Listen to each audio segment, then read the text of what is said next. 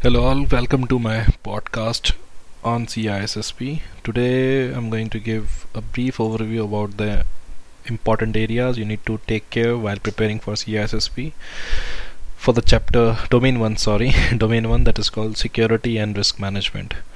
So, when we talk about domain 1 security and risk management, this domain is addressing more aspects about the risk management. Okay, the large portion of this domain deals with the risk management. There are many ways to manage risk. So test candidate must be aware that risk assessment can be performed by quantitative, qualitative or hybrid technique. CISSP also must understand developing security plans and procedures, implementing service level agreements. Service level agreement is very important to know, and performing security assessment is very important. So each of these items play a role in managing the security of the organization's employees and assets.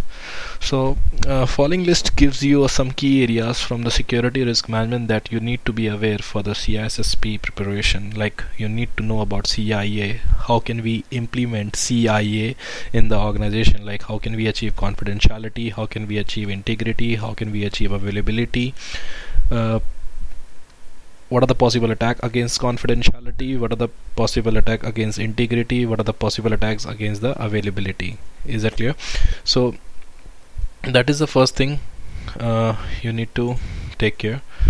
And next we have called roles and responsibility. Like, senior management is the owner, information security manager is the custodian. And then inventory of asset, that's called asset management. RFID tags are the way through which we can able to manage that.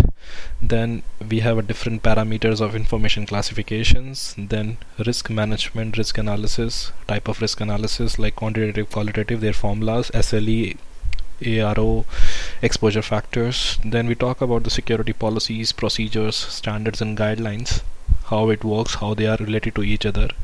Then security governance, like one of the example of security governance that you need to take care while preparing for CISSP, like when two organizations divide, what can be the security concern, and when two organizations get merged, what can be the security concerns. Okay, then we need to take care about the compliance, and you have to check the legal and regulatory issues. You must be aware about the legal and regulatory issues. Okay, and professional ethics, definitely, code of that's called preambles and canons, you have to take care, especially the sequences.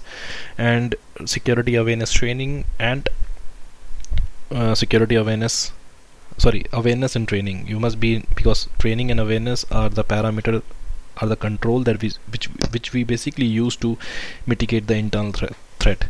So pay attention to the order of the items that I have discussed in this podcast, and some questions might ask you about the order of activities. As an example, you would need to correctly prioritize what come first and third. So this is all in the domain 1 security and risk management. Thank you.